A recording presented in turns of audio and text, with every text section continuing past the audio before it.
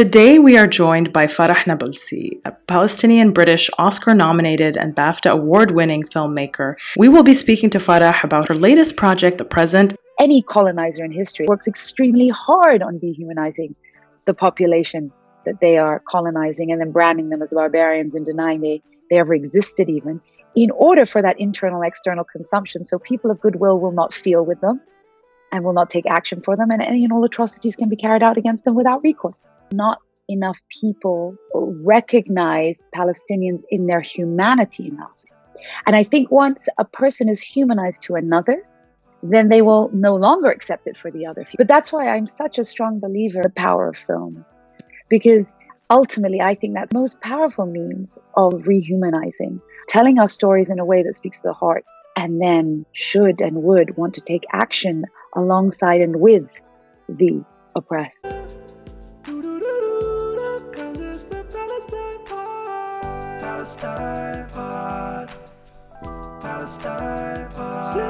Hello and welcome to episode 16 of the Palestine Pod, the weekly podcast where we break down the latest headlines dealing with Palestine from all over the world and bring you stories, commentary, and interviews with the aim of spreading awareness about the Palestinian struggle for justice and equal rights.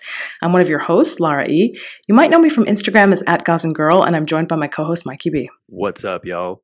Mikey B on TikTok, Michael Schertzer on Instagram, and Mikey Intifada if you think From the River to the Sea is a call for genocide, but chanting death to Arabs is A-okay. Yeah, that was bad.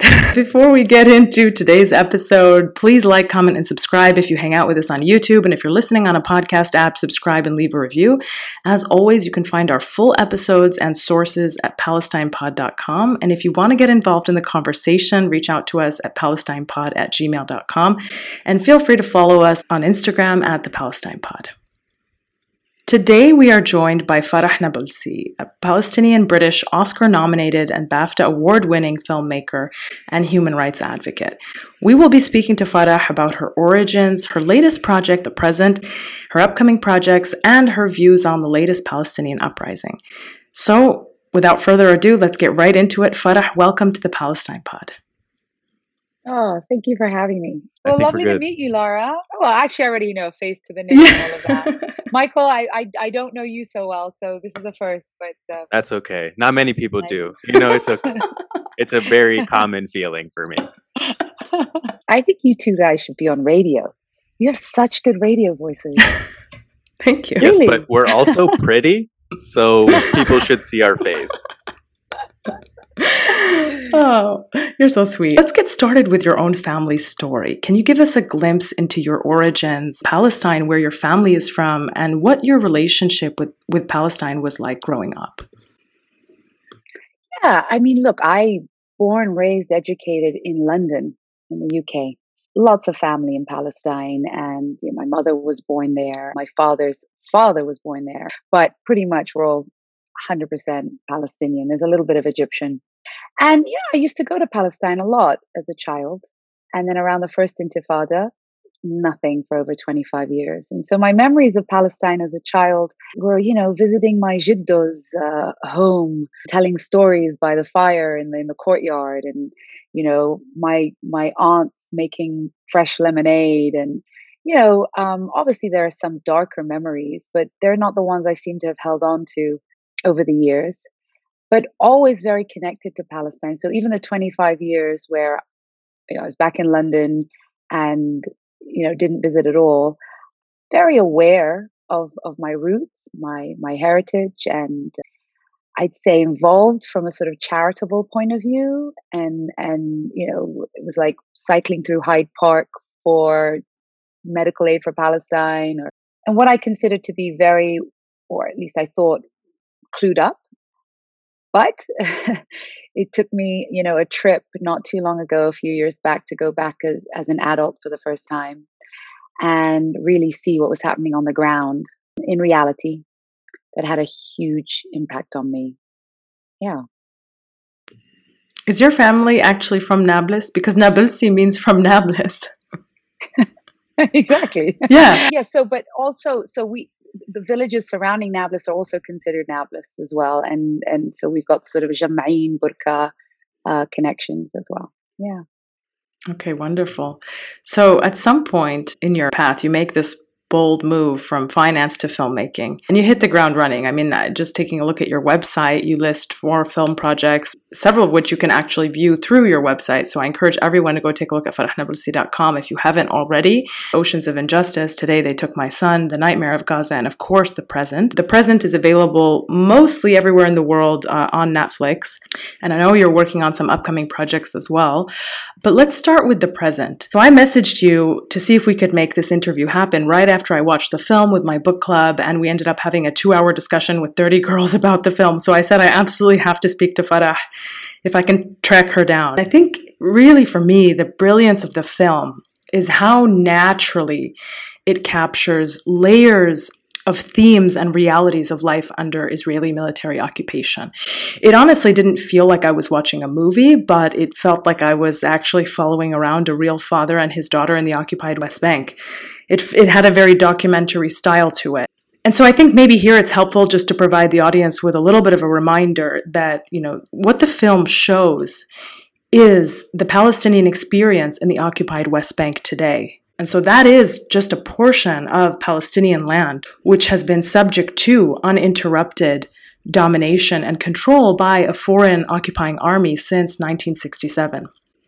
It's a piece of land which has been physically fragmented from the rest of historic Palestine. So Palestinians in the occupied West Bank cannot go to the beach or to 48 territories. They can't visit family and friends there because Israel does not allow it. They have to apply for permits from the occupier to move, and they generally can't go to Jerusalem to see family and friends either. Their life and movement is limited to shrinking enclaves as more and more of their land is stolen for the expansion of the illegal Jewish settlements. The occupied West Bank is a place where checkpoints, an apartheid wall, nighttime raids on Palestinian homes by the occupying army, the arrests of children, women and men, land theft and uprooting of olive trees, settler violence against Palestinians, and extrajudicial killings of Palestinians without any accountability are all the norm. So just 2 days ago, the IMEU reported that 7 Palestinians, including youth like 15-year-old Mohammed Hamayel, were killed by Israel in the last 2 weeks, and that these killings mostly took place in the occupied West Bank. It's a place where Palestinian homes are demolished by the illegal occupying army, and then Palestinian families are sent the bill. Sometimes they're given the absurd option to demolish their own homes by Israel to avoid fees. It's no exaggeration that life for Palestinians in the occupied West Bank is, to use your words, to borrow a term from one of your projects, Oceans of Injustice, it's spirit-breaking. With The Present, you chose to focus on the reality of segregated roads and checkpoints. And in one of the first scenes, we see the father and his young daughter, Yasmin, at the checkpoint as Yasmin looks out to a Jewish settler family in a car pass through on a Jewish-only road, of course, without any trouble. And they're even exchanging pleasantries with the occupying army. Why was it so important for you to highlight this experience, this injustice, through a child's eyes? When you make a film, you go where your creativity takes you. So it's not that I go, oh, this is what I want to highlight, and then I come up with something. It's something else spurs that inspiration or that idea. The premise, the original premise of the story didn't have a daughter even. It was man goes, gets something, comes back, goes through the checkpoints. It doesn't fit. That's the premise. And that's the premise. Generally, when you make a story, you don't go into all of the details and all of the characters. You have your basic storyline of what it is you're telling. And that story was inspired by an actual individual in Palestine who I'd gotten to know over the years. And he lives in an area where there is an Israeli checkpoint about 100 meters from his home. And pretty much no matter where he has to go, who he wants to see, what he wants to get, he goes through that checkpoint. So sometimes numerous times a day, and he goes through that humiliation and frustration and all of it. And that particular checkpoint had a turnstile and had a metal detector, very similar to the one depicted in the film, the main one in the film. And we had a conversation one time. We'd gone through that checkpoint and we were standing there about 30 meters away from it on the other side. And I basically said to him, okay, let me understand this. If you needed to bring a new couch home, what do you do? And he said, if it doesn't fit, it doesn't go. And I was like, this is absurd. Now, technically, you're supposed to ask for permission. but they're not here to give you permission. They're not here to make your life easier. So, okay, so the conversation even got more convoluted. All right, what if you needed a hammer? You need to do some DIY work at home. What do you do? And he's like, so that fits, and he's like, are you crazy? Do you want to get me shot, arrested? Such an absurd conversation. So that's where the premise or the seed of this story was sown. And then fast forward, I wrote the story. I wrote draft one. I then collaborated with Hind Shafani, who's a filmmaker in her own right, and we co-wrote the script. And it was around draft 3 where I was like, wait a second, no, there's something really missing in this. I've been to these checkpoints so many times. It's not just adults. It's the young, it's the old, it's people with their children, their babies. I mean, let alone, let's talk about, women giving birth at these checkpoints and even losing their babies or their own lives at these checkpoints. So I said, no, we're going to add his daughter and then put in the daughter. And then, of course, it's that, innocence of children not only being humiliated themselves, because you forget that part, they're not just witnessing their parents go through this kind of humiliation, but they too are being humiliated. So it's almost like a double injustice or pain. And so they watch their mothers and their hero fathers being subjected to sort of a military power with really what could only be described as impotence. How do you deal with that?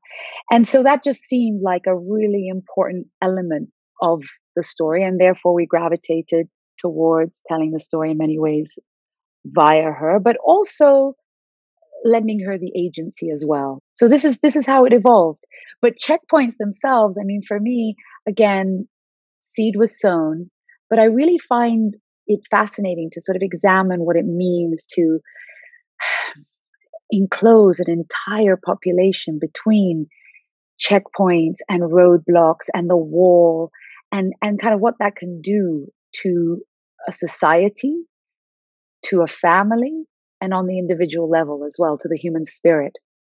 And so it was this kind of examination of, adults, children, and even contemplate the bigger societal impact. And checkpoints, even though they're one part of this massive control system that comes under military occupation and apartheid, is something that Palestinians are subjected to every single day. Not all Palestinians every single day, but the vast majority of Palestinians every day, some numerous times a day, some every few days, some every, but it's part of the daily life. Whereas, I always say, okay, someone having their home demolished is absolutely horrendous. And probably the trauma of that, certainly far more than a checkpoint in any given moment in time. But it's not that you can say your home is demolished every day. So I just found that a very interesting element of the control system to sort of focus in on once I had the story. I remain amazed when I hear people, who are against Palestinian liberation, because even like you said, isolating this one single aspect of occupation, like the checkpoints, how many people who oppose Palestinian freedom would accept this own reality for themselves? And the truth is they simply wouldn't. They simply wouldn't even last a day. But somehow Palestinians are not only expected to accept it, but not to resist it and to just lay down and die.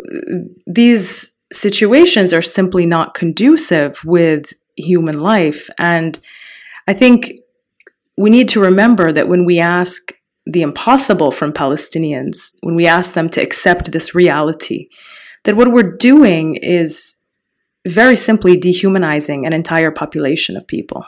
That's what I was about to pick up on. I don't think it's that there are people who think, Palestinians don't deserve their freedom, in the sense that if Palestinians were humanized, if people perceived them with that lens, then certainly there would be a sort of, okay, no, this is not acceptable.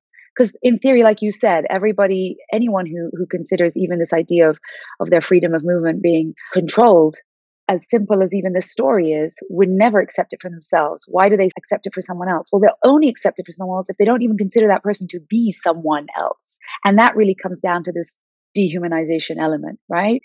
And I think once a person is humanized to another, then they will no longer accept it for the other. Humanizing and this concept of empathy are intertwined. To empathize with someone, to really place yourself in the shoes of another, it means that you recognize them as human as you are, and that you love, live, laugh, bleed just like them and each other. Not enough people recognize Palestinians in their humanity enough.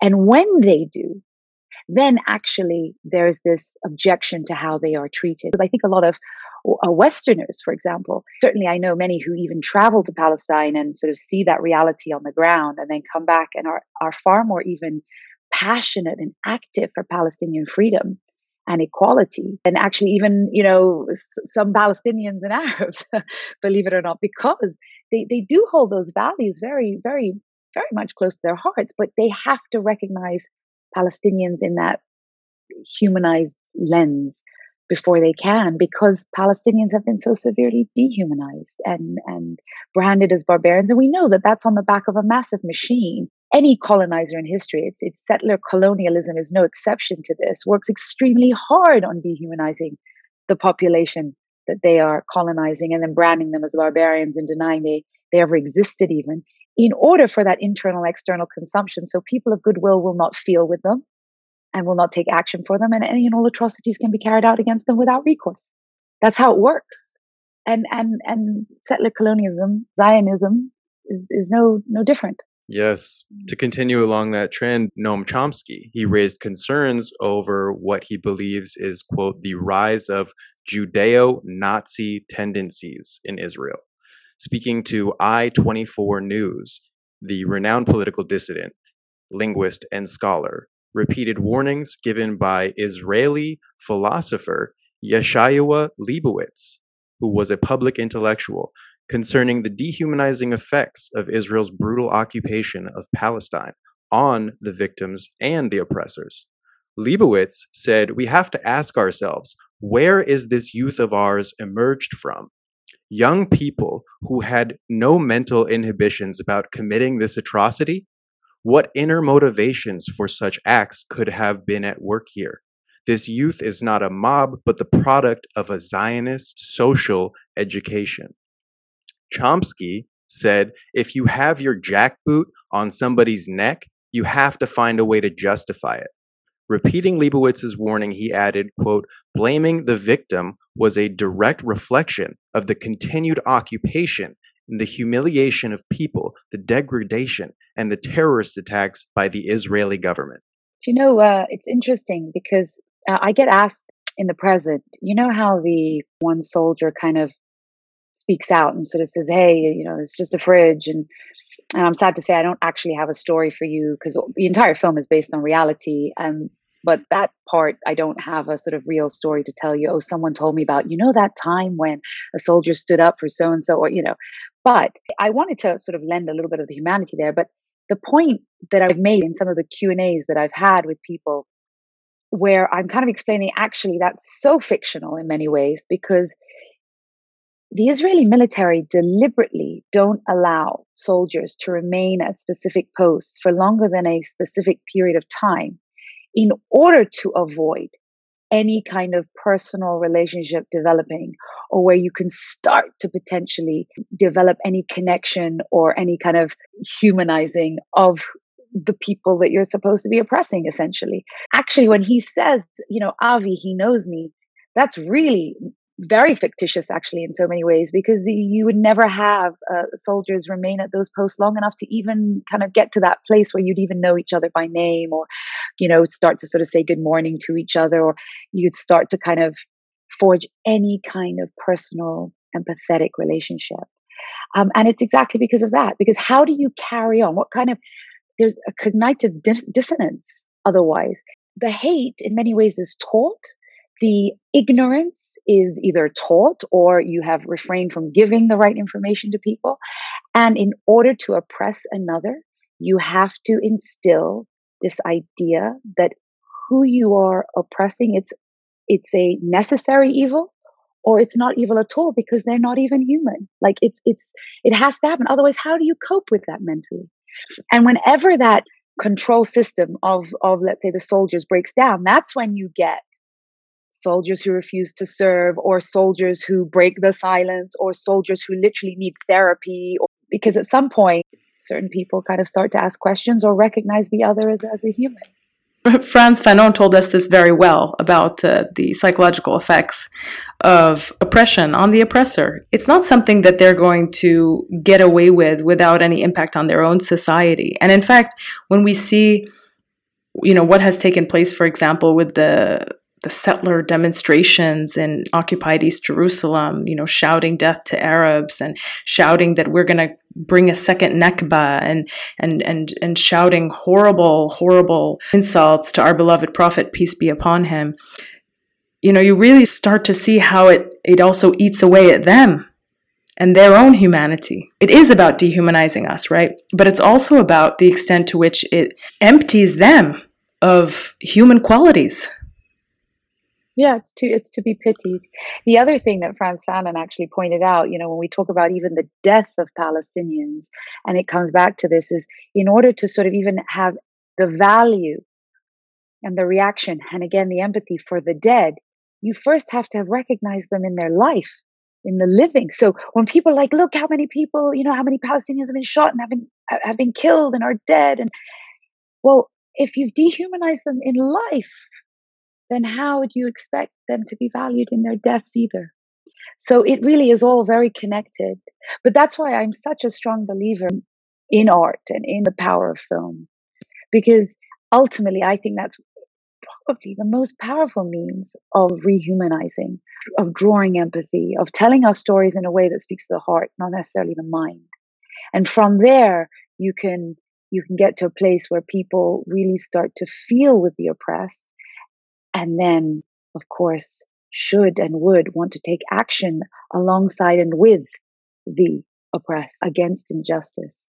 It's all well and good having all those facts and all those figures and maps and everything, but unless you speak to people's hearts, you won't access their minds, and you certainly won't garner their action. So, I have a question about the actors who played the IOF soldiers.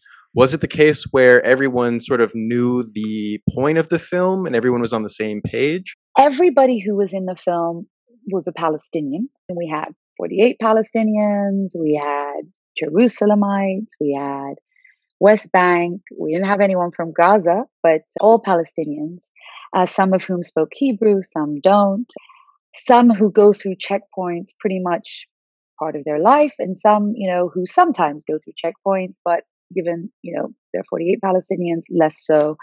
But everybody got the story, and everybody was on board from their heart in the sense of what this story was. There was the very bizarre element of dressing some of them up, giving them weapons and saying, act as your oppressors, your very real present day oppressors. There's a cognitive dissonance in that, to be honest.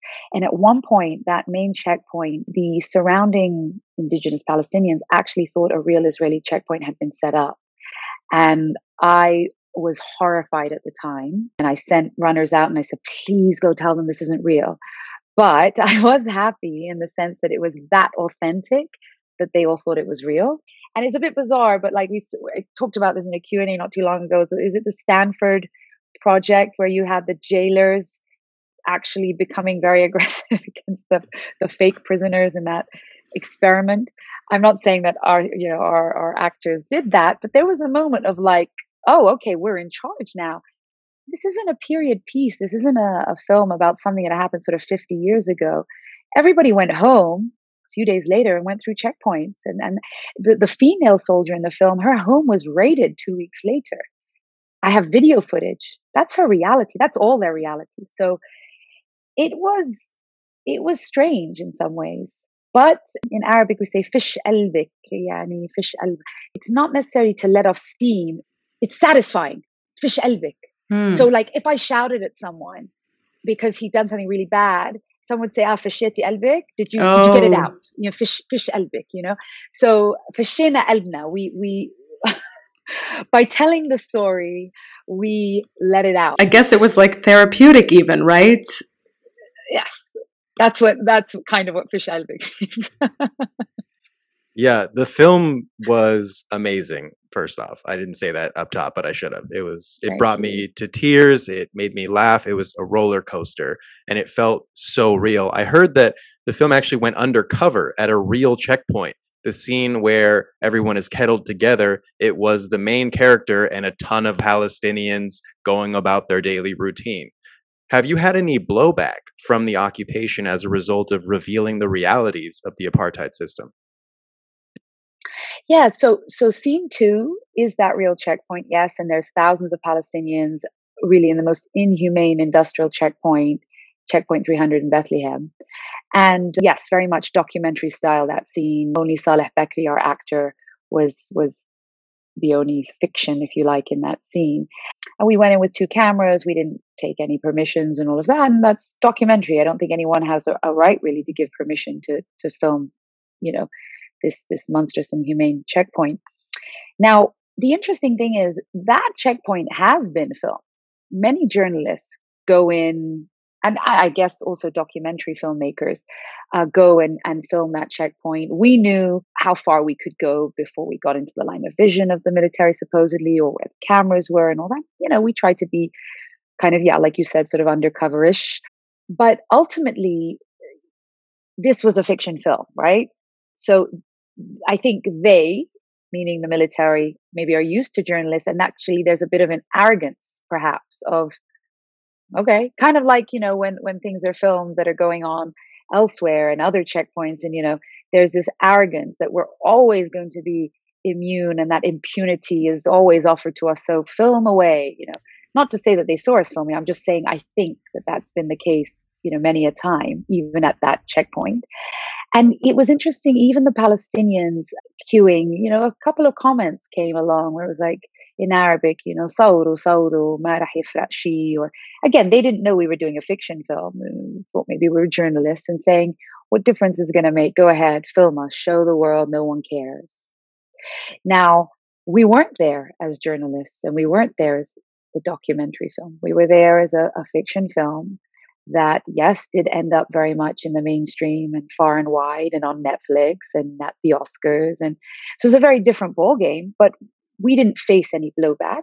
I don't know if we would have had the blowback had they sort of noticed that we were filming at the time or not. I can't speak to that.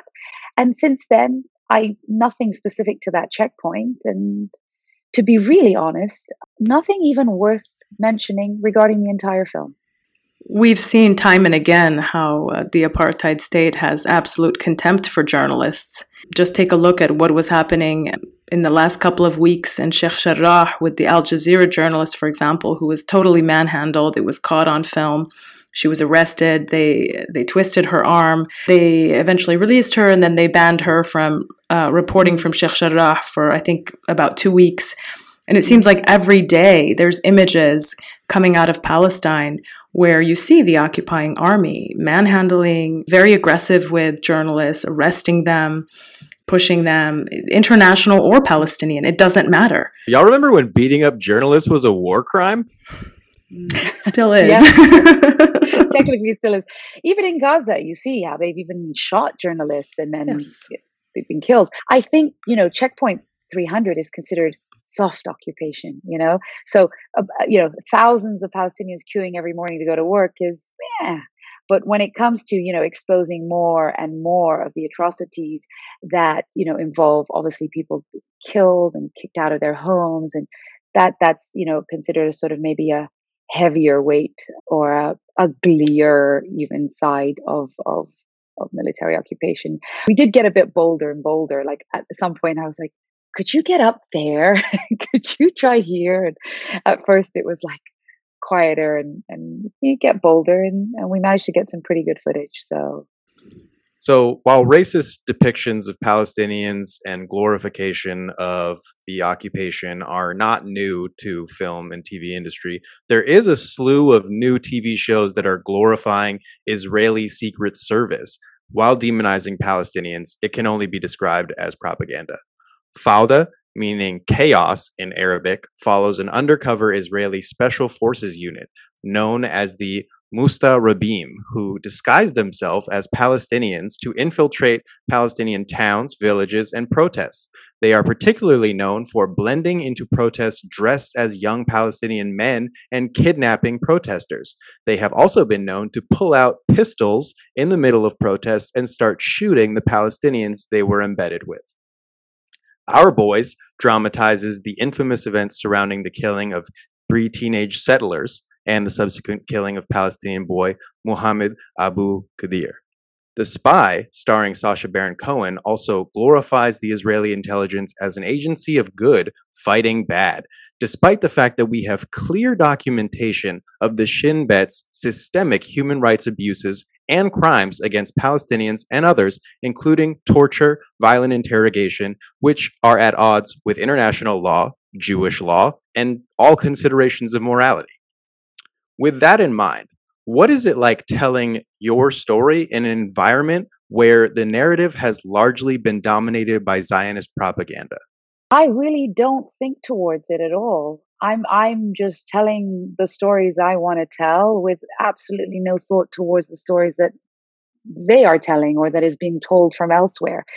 I do recognize, and you need only look at Hollywood as the perfect example, especially how Arabs and Muslims and even the kufiyya has been presented, the power of how film, cinema can influence perceptions in the world.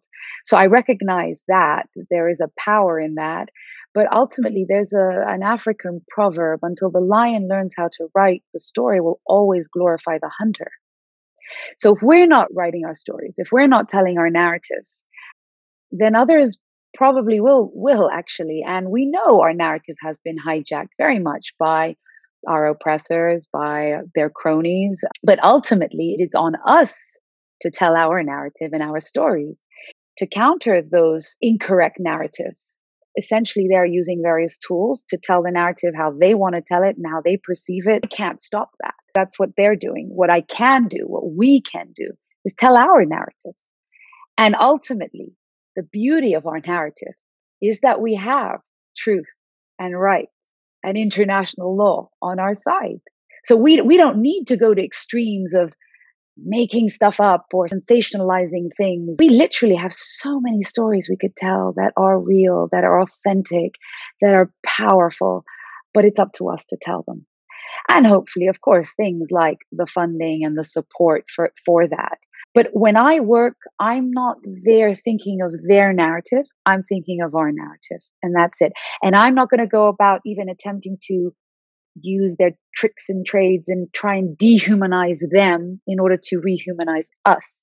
I'm interested in our human stories. That's how I forge forward. I just want to tell our stories the best way I know how and can grow in that process. One of the beautiful but more subtle elements of resistance and dignity that we see in the present is how Palestinians maintain their manners, their respect, and their culture, really, in the face of these injustices. So, for example, letting the elderly woman pass at the checkpoint in the beginning of the film, or when Yasmin and her father are at the store buying the refrigerator and they're greeted by the salesperson who offers them coffee and tea and sweets for Yasmin. This is so Palestinian. It resonated with me right away. The other exchange that I really appreciated was when the father asks if they will be able to deliver the refrigerator back to his house, which of course is a rather mundane request for anyone living in the West or anywhere else really. The salesperson responds, "The most beautiful delivery. أحلى توصيلة." And of course, it does not turn out to be أحلى توصيلة, but there is this will to imagine a reality where the occupation does not exist, even if it controls and dominates every aspect of Palestinian existence in the occupied West Bank. I find this really beautiful and also really authentic. I mean, if you know Palestinians, you know that this is how we are.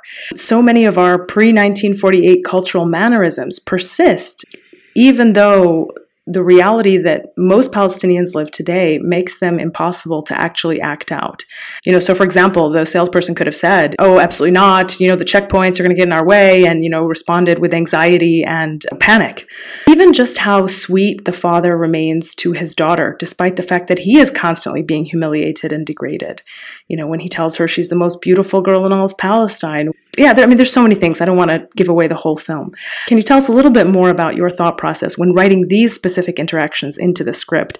And as I mentioned, they resonated with me so much because I saw on the screen who we are as a people.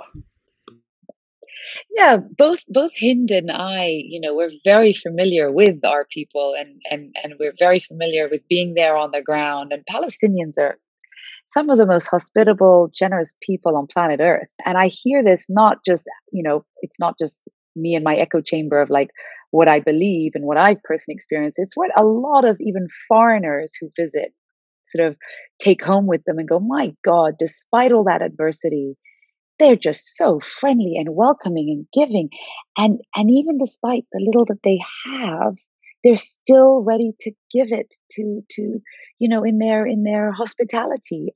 And that's something beautiful about Palestinian people, really.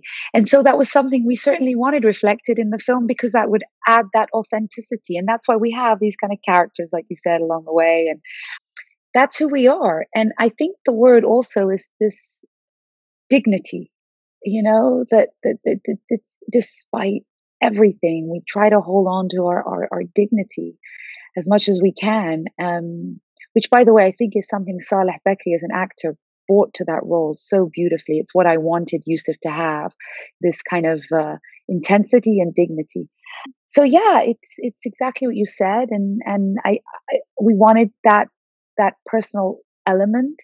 And also, I think it's important in storytelling that you're not in one continuous line of misery or one continuous line of joy or what, you have to kind of go on a little bit of up and down and have some comic relief, but, moments of just softness and sentimental elements. And then obviously moments of higher, passionate, emotional, whether it's anger or extreme joy or whatever it is. But so that's also part of the storytelling process as well. As for the role of Yasmin, I read in an interview that you found her and auditioned other children. It was important to you to cast somebody living in Palestine, and I really respect that decision because almost no actor could study or replicate life under occupation and portray it better than somebody living that reality every day. Was that one of the reasons it was so important to cast a child living in Palestine?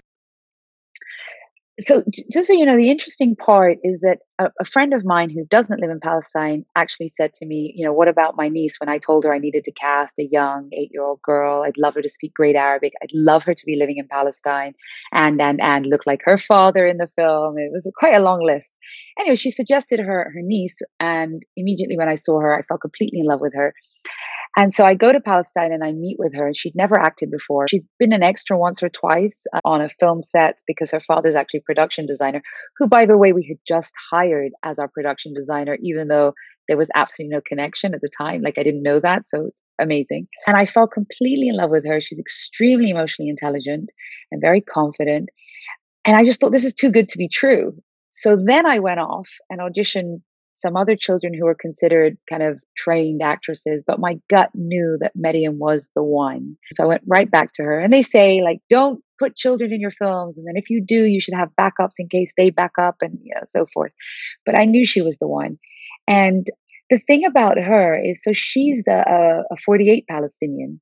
So while of course she has been through, numerous checkpoints, and her parents and family come back and forth into the West Bank, many times. So she is aware. It's not necessarily in her daily life, but like I said, she's a very emotionally intelligent young girl and connected with what this is all about and aware. So I feel like she definitely got it, even though she may not have been sort of a West Bank Palestinian, living, breathing checkpoints every single day. She definitely got it. She definitely had the empathy. She was really an absolute pleasure, and you just had to explain a few things to her and she would dive in. Yeah, she did a fantastic job. Something your film made me ask, Farah, was how much time as a people have we lost, caught up in the formalities of being subjects of occupation and apartheid? How many people on this planet can say that it takes them an entire day from morning until night to go shopping for groceries, to buy a fridge? I don't know if you have a comment on this, but I think just the idle time in the film the way that it was presented really made me stop and think about that, and then multiply that by the millions of Palestinians that exist, and by the 73 years that we have been subject to this colonial domination. Even just considering the Palestinians, the millions of them that are continuing to wait in refugee camps in the Arab world until today, until 2021, just waiting to go home. So I don't know if you want to share maybe some impressions on this notion of time lost and waiting. Yes, for sure. I mean, to me, that was a major theme of the film, without question. So it makes me happy that you say that, because ultimately, really, what is the most precious commodity to everybody on this earth, in this life? It's time. Not money, because they say, money is time. Time is money. No, it's time. And really, the theme of this film in many ways was, yes, of course, this basic human right of freedom of movement, but time wasted, time stolen, time lost. And that's why there was that comment in many ways to do with his watch. This idea that not only has he inherited this from his father, which was very reflective of this idea of we've inherited our heritage on this land is taken from us, but also they ask for his watch at one point, and literally he is handing over time.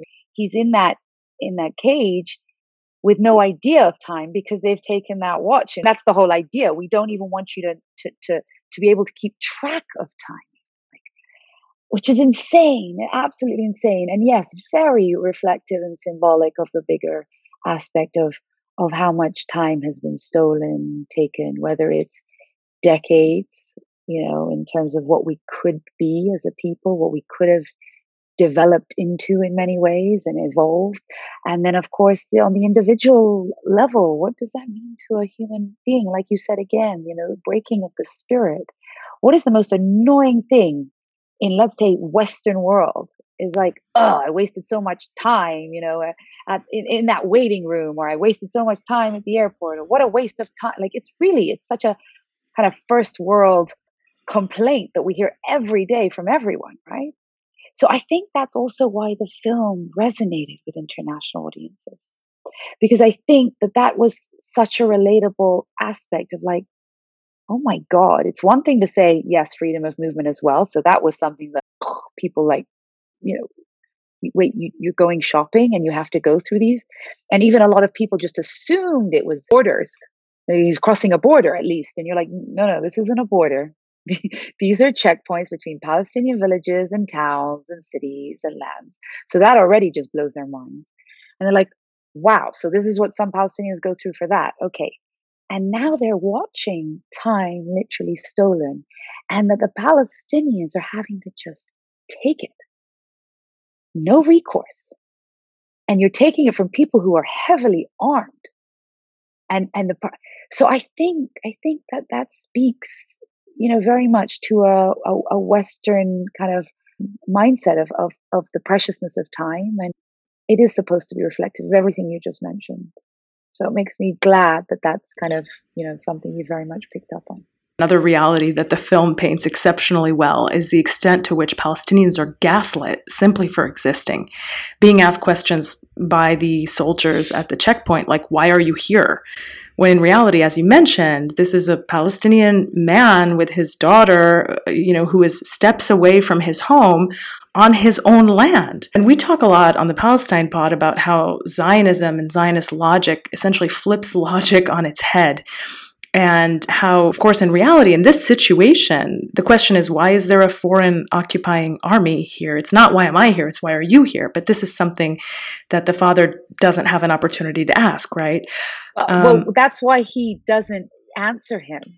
Right. There's I don't know if you noticed, but he gets asked it and he does not answer him. And then he asks it again and he gets sarcastic because at that point. Yeah, and that's exactly it. I mean, Palestinians on the ground, especially in the occupied West Bank, are forced into these absurd interactions with soldiers where they simply have to justify not only their existence, but that they go shopping for groceries, that they need to go run an errand. And so just imagining having to have this interaction multiple times a day for decades and what that does to your mentality. How does that shape you and change you? Even in ways that you don't necessarily want it to, right? But you're constantly forced into these conversations where you have to say, well, I have to go buy groceries. I need to go buy food. Like, why do you need food? Well, I need food because I'm a human. Like, where is this going exactly? And why do I have to explain all of this? Can you talk to us a little? Yeah, it's very exhausting. It's exhausting to watch, actually. But I think Palestinians know that why they're being asked this. It's exactly too exhausting. It's exactly to frustrate them. So I think a long time ago, they picked up on that. Like, it was like, okay, as ridiculous it is, and it doesn't make it any easier, don't get me wrong. But I think that the absurdity of it, it's much more absurd for people outside of Palestine to witness this and go, oh, this is absolutely ridiculous and exhausting. For Palestinians that have literally been on the receiving end of this and subjected to this for decades, they are aware that this is a process of wearing me down. This is a process of humiliating me.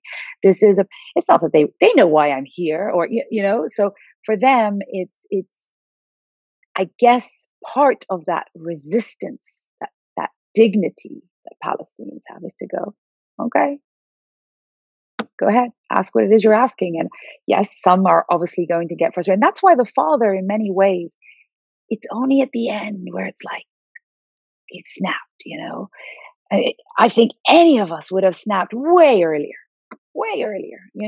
Of course. It's that, yeah. So I don't know. I think, it's almost like I want to say Palestinians are just tougher skinned in many ways. They've developed a thick skin in so many ways. And I guess you have to when you don't really have a choice. So I think that is a form of resistance. Yeah, I remember being in occupied Hebron in 2010 and walking down the street with Isa Amro, who is one of the activists of Hebron, and we were stopped by Israeli soldiers who knew him very well, and they said he can't continue on this road. This road is for Jewish people only and internationals. And we said, yeah, but he lives here. And we tried to, engage with them in a discussion based on logic. It obviously didn't work. Exactly. There's so much more that could have been in this film about checkpoints. I mean, really, there's an abundance more. And I've been in scenarios where I've watched literally what can't be a young girl, maybe no older than 19 years old, a teenage Israeli soldier, literally shouting at an elderly couple. And I just, to the point that I actually intervened and sort of just said, why are you talking to them that way? And she sort of looked at me like, so they're an elderly couple, have a little bit of respect, and it was totally baffling for her that I would speak up. And I've seen a man who has been held up with a young child with him. I've been at checkpoints where literally we're standing and we're all piling up on top of each other, and the turnstile, the buzzing, and we've just all been stopped, and you can just see, the soldiers are just kind of chatting and chilling. And so that's where that absurd conversation that comes in when someone says, well, can you concede that maybe these checkpoints are for security? And you're like, okay, all right, really? Because that really begs the question of security for who, really? Because this certainly does not take a genius at any one of these checkpoints to know this is absolutely not the security of Palestinians. So who? And really, I want you, who just asked me that question, to answer that. Whose security? I want to hear you say it. Whose security? The occupier? Or surely you don't mean the sort of 400,000, 500,000 plus illegal Israeli settlers in the West Bank? Like, who are we talking about here? And so it's really these checkpoints, when you just examine them, even for a short amount of time, or you go to a few, you ask the right questions, you have your eyes open. I mean, really open. You need to understand, really, what is this about? Who is being processed? Who is not being processed? And so forth. Then it doesn't take a genius to see quite clearly what's going on. It's also very clear that it's not for Israeli security to begin with, because very clearly these checkpoints are on Palestinian land between Palestinian cities and villages and other Palestinian cities and villages. And yes, it's true that Israel has moved hundreds of thousands of settlers onto occupied Palestinian land in violation of international law, but those settlers are armed and they collude with the occupying army. So The question really is, how can it be in anyone's security to subject an entire population to this type of treatment? That's actually something that I would say totally goes against security for anyone. And why on earth are those checkpoints there in the first place? Well, they are part of the system, the structure of occupation. So ultimately, it just doesn't add up. It doesn't add up at all. And then this idea of the separate roads and what you just described as well in Hebron, that's Apartheid 101. Along the way of getting the film developed, did you run into any troubles of people gaslighting you, saying things like, oh, it's not marketable, people don't want to see this type of content, and you certainly don't have to name any names if you don't want to, but we do love when the tea is piping hot. So feel free to name drop anyone who was exceptionally wrong about your BAFTA-winning Oscar-nominated film. That's a funny question, Michael. I know that there were definitely naysayers. I'm sure. I very much kind of, in some ways, so personally also put my money where my mouth was in terms of, when I'm going to forge forward with something, I'm going to get involved no matter what. And I think on the back of my sort of first 3 short films, I had individuals who kind of believed in my work already. You call them patron of the arts of Palestinian filmmaking, if you like. And no one ever asked me what my story was about. They kind of just believed in what I was doing and that I had already made a few films. And so they kind of got on board without actually even knowing the premise of my story. But what I do say is quite funny is that I think if I had told some people, maybe not the people who supported me, but if I'd even attempted to raise, let's say, funding from individuals and had told them the story, no doubt I would have had some people going, yeah, that's not going to go far, or no one's going to be interested, or, mustahil in Arabic, no way, never going to happen. And I also say, I wonder if this same film had been made 10 years ago, if it even would have reached where it's reached, who knows? And timing, really, with everything in life, is there's an element of timing that's very important. So I don't have names for you because I didn't actually experience anyone kind of outright saying, yeah, this isn't going to work. But I do know that from day one, when I decided I was going to make films and I was going to start telling sort of Palestinian narrative and stories and human stories, that initially there were people who weren't interested in supporting my work, if you like, and it was probably on that basis. And now I feel very much like, right, here's your proof of concept. Are we done now? And I don't mean that just towards anyone who wants to help fund a film. I mean that towards the entire Palestinian conversation. Are we done now? Khalil Gibran said, in battling evil, excess is good, for he who is moderate in announcing the truth is presenting half truth. He conceals the other half out of fear of the people's wrath. And I feel like in telling our Palestinian stories, it's almost been half truths. It's like, fear out of how's that reaction going to be? And how are people going to, oh my God, we are battling something. We need to be completely 100% with our truth. Now, that doesn't mean it needs to be vulgar or distasteful or bad quality. That's what I mean. I'm talking about we need to be bold and unapologetic about our truth. And I feel that that's what The Present does. It was a film that I didn't sugarcoat with anything. I didn't go to the extremes of what happens at the checkpoint. Sure, and that's maybe for another film, another time. Who knows? But that's not where I was at. But I did not sugarcoat anything. I did not self-censor. I told the story I wanted to tell, the way I wanted to tell it. And I did not leave room for compromise. And usually that comes when the integrity of the story becomes diluted. That usually comes because someone who has the financial power comes along, who may not have the same philosophy as you or the same opinions, or might be less sympathetic or whatever it is. And they're the ones who start compromising your story or making you second guess it or advising you maybe to change it. Now, it's not to say that advice isn't good sometimes. You should have a listen.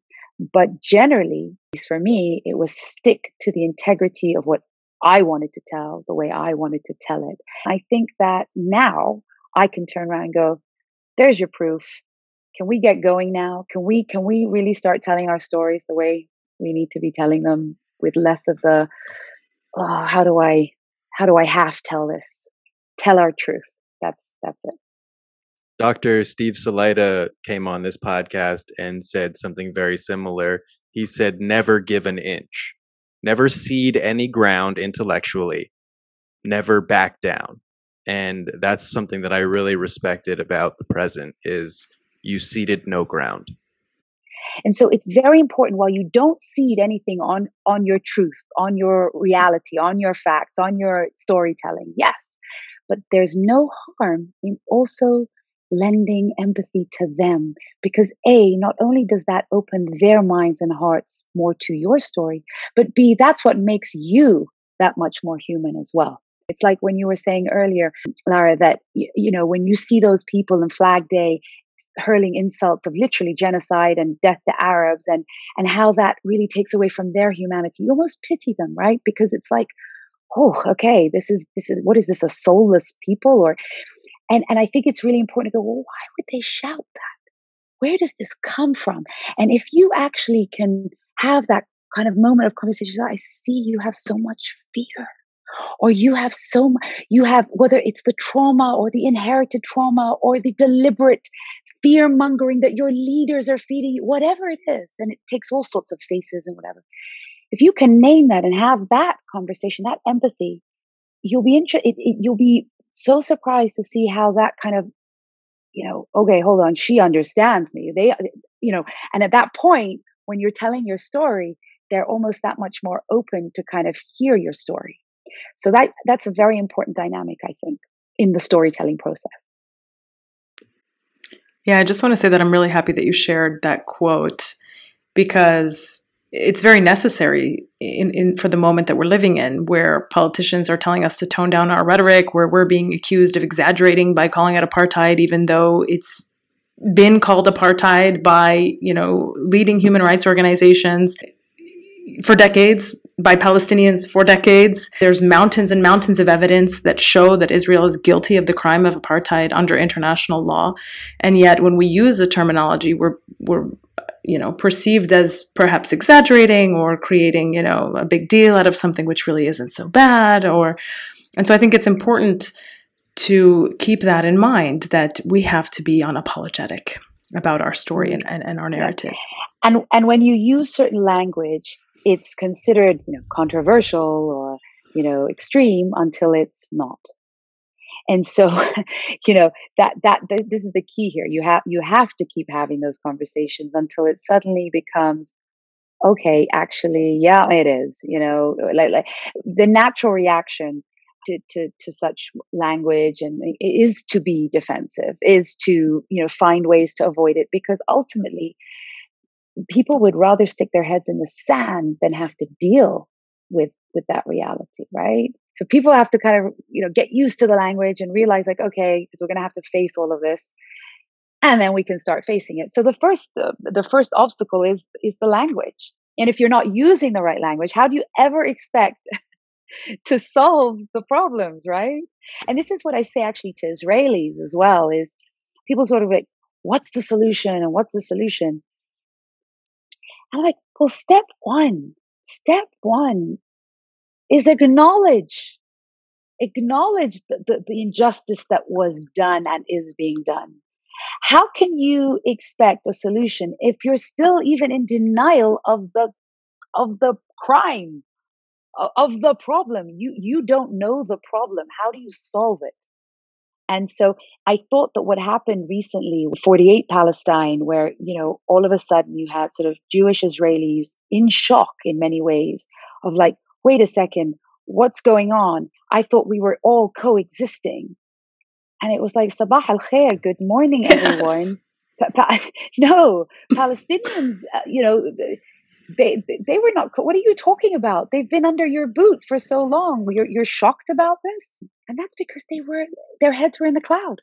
An example of the absolute absurdity of the usage of language came when recently a white South African rabbi called out the president of South Africa for calling Israel an apartheid state. He argued, he said, it's not an apartheid state. And leave it to a white guy to explain apartheid to the president of South Africa. Yeah. Well, interestingly enough, you have all of them saying it's even worse. because it's apartheid and this military occupation. But if we kind of get to a place where we're normalizing this language, then we can no longer have people deny the reality of it. So I think that's a very important part of the process. The good news is, a couple of years ago, I used to, when I'd speak sort of at universities and at some of the festivals, but it was mostly sort of universities and on panels, and I would bring up this word apartheid. And I'd say, about 5-10 years ago, it was like, people would, it was a complete taboo to use it, even though, you had Ben White, who, by the way, we should all salute because he wrote the book in 2008, 2009, Israeli Apartheid, A Beginner's Guide, which, by the way, is fantastic. And that was 2008, 2009, but it took a while before that word was kind of even allowed. And then you had John Kerry say it, on national TV. I thought that was a landmark moment, actually. And so what I would say in these talks is like, you may be feeling not so hopeful, but things like language, like apartheid, are coming into the mainstream. And then I think about it sort of a few years later, look where we are, and Human Rights Watch in their report. And I know it Palestinians have been saying it for ages, but that's not the point. The point is that nothing is a switch on and off. These things take time and they are a process. And if you look at the last 10 years, the last 20 years, the last 5 years, you will see that in terms of in the world arena, if you like, in the court of world opinion, that dimmer light is coming on and it's coming stronger and stronger and stronger. But it takes time. It's not an on-off button here. Mm-hmm. What's happening on the ground in Palestine has never been worse, of course, in the sense of, it's never been an even more fascist government as of, a few days ago. But in the court of world opinion, I feel things are shifting and people are getting it more and understanding it more. And it's up to us to also keep telling those stories. Like this. Right. Exactly. I think I just want to add on to what you've just said, which is that we are shifting the narrative. The tides are turning. I mean, you saw, for example, in the UK, where you're from, massive marches in support of Palestinian liberation, the largest in history. But at the same time, the politics remains completely divorced from the public opinion. We've also seen over 385,000 people in the UK sign a petition urging the UK government to impose sanctions on Israel not so long ago. And of course, the official government response was a no and a regurgitation of the pro-Zionist narrative with no consideration of basic rights for Palestinians. So, one thing I wonder is when do we reach the turning point, right? More and more people are becoming educated. More and more people are realizing that we are dealing with settler colonialism. We are dealing with apartheid, that the situation on the ground is absolutely horrendous, that none of us would ever accept to live under those conditions, that there's millions of refugees waiting to go home whose right to return under international law has been violated consistently for 73 years. It almost seems like when it comes to the mainstream discourse, we haven't moved very far. I think, examples like the UK government, but also, what's happening right now in Israel, the election of the Naftali Bennett government, which, as you just mentioned, is worse than its predecessor. And also, even what's going on in the US, people are changing their minds. We're seeing polls more and more in support of Palestinians, but the politics remains completely the same. And you don't have to look very far. All you have to do is take a look, for example, at the $735 million arms sale that was approved by the US to Israel on the heels of the latest genocide in Gaza. So we're under the impression that even though there are changes in public opinion, and they are happening, and I see them just like you do, there is still this tremendous resistance at the level of the mainstream political narrative, whether it be in the US or the UK governments, which are pro-Zionist and which are very supportive of Israel financially, diplomatically, and also, in every other way. So what are your thoughts on that? Yeah, I was going to say, okay, just a softball to finish off. So first of all, on the hope factor, just to be clear, I have lots more that I'm hopeful about. We just talked about a bit of the language element and how, yes, things are shifting. But, for example, this idea of this unity intifada, for example, I love that. I love it. And I think that we've never seen such unity in almost, I don't even want to say one generation. I wrote that in the Hollywood Reporter. That even 2-3 generations. The recent reactions was this kind of like, despite the lack of leadership, if you like, or the absence of leadership, or the crappy leadership, whatever, you saw Palestinians come together from all corners of the earth, as well as on the ground, whether it be 48, Jerusalem, Gaza, refugee camps, West Bank, all around. And that for me was really beautiful and inspirational and unprecedented, actually. And it didn't require Mandela or a Gandhi. It required the will. And ultimately it comes back to this overwhelming mood, if you like, of how much more can Palestinians take? How much more oppression? How much further can you press that boot on the neck of Palestinians before, it cracks, or there is that reaction? And so that has lent me hope as well. Now, what darker forces count on is that you lose the will or the capacity or the strength, the energy to continue. And as long as we continue to work in unity, there are going to be times when, certain elements of the struggle are going to get tired, and then the next group need to take over, or certain elements of the struggle, whether it's inside, outside. But it's the continuity of it that's really important. No on-off switch. I know we saw these unprecedented reactions in the last few weeks, but I was under no illusion like suddenly this was the moment everyone was going to strike sanctions. Like, no, right. Of course not. I was wishful thinking. Ultimately, it's about the fact that the louder public opinion gets over time. And this is very much, yes, a grassroots element. Do not expect governments to suddenly just wake up and go, we've decided this is enough of oppression of Palestinians. Because frankly, that should have happened decades ago, right? So really, it's this grass movement's energy. And ultimately, even when it came to South Africa, actually, and bringing an end to apartheid South Africa, yes, at the end, the sanctions and all that came, but they didn't fall from the sky. It was public opinion that had put the pressures on public policy and government eventually from the bottom up. And even things like theater of resistance, were a major part of that. And that's where I feel like, film and resistance via film, for example, are a very important part to play in all of this, like the present, in that sense. And then the media and conversations that allowed for as well. So there's so much and so many different elements to this. So again, it's not an overnight thing. Yes, maybe there'll be a tipping point. And one day we'll all have a discussion about what that moment was. Yeah. Retrospectively, who knows?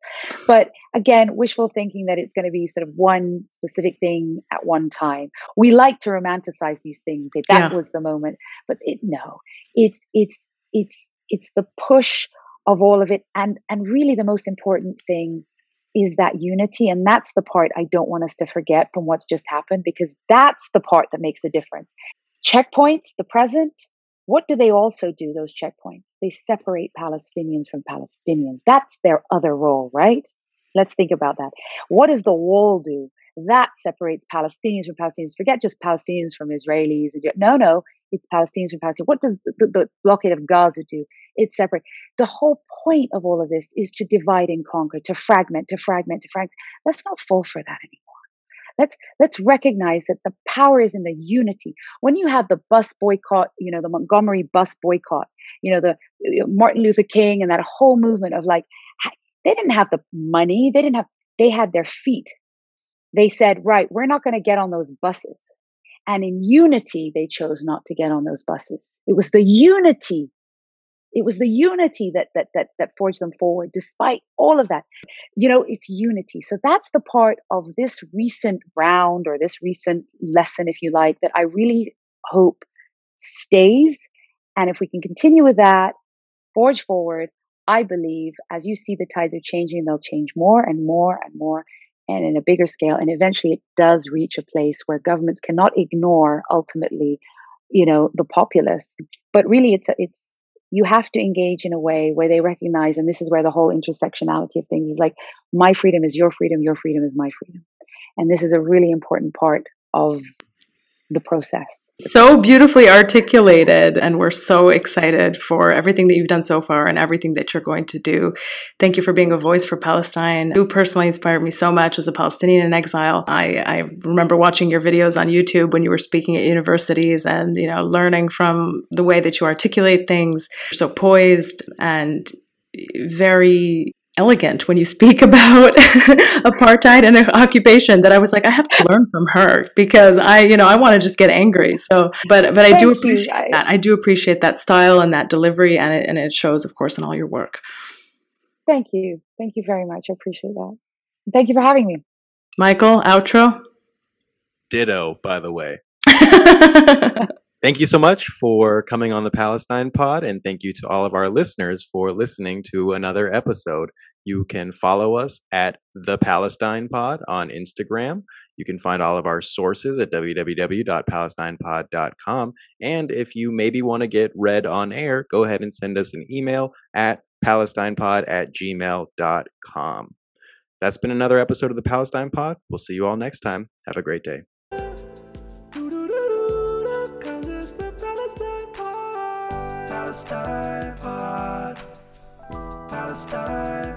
I'll ask a question, but I'm just waiting for this ambulance to pass. Where the heck do you live? I swear, it's the free healthcare. There's no ambulances in America. This is, Yeah, we take Ubers because it's less expensive. That's true. Yeah. I think the ambulance has passed. So, oh, come on. Come on. Yo, that's such good timing.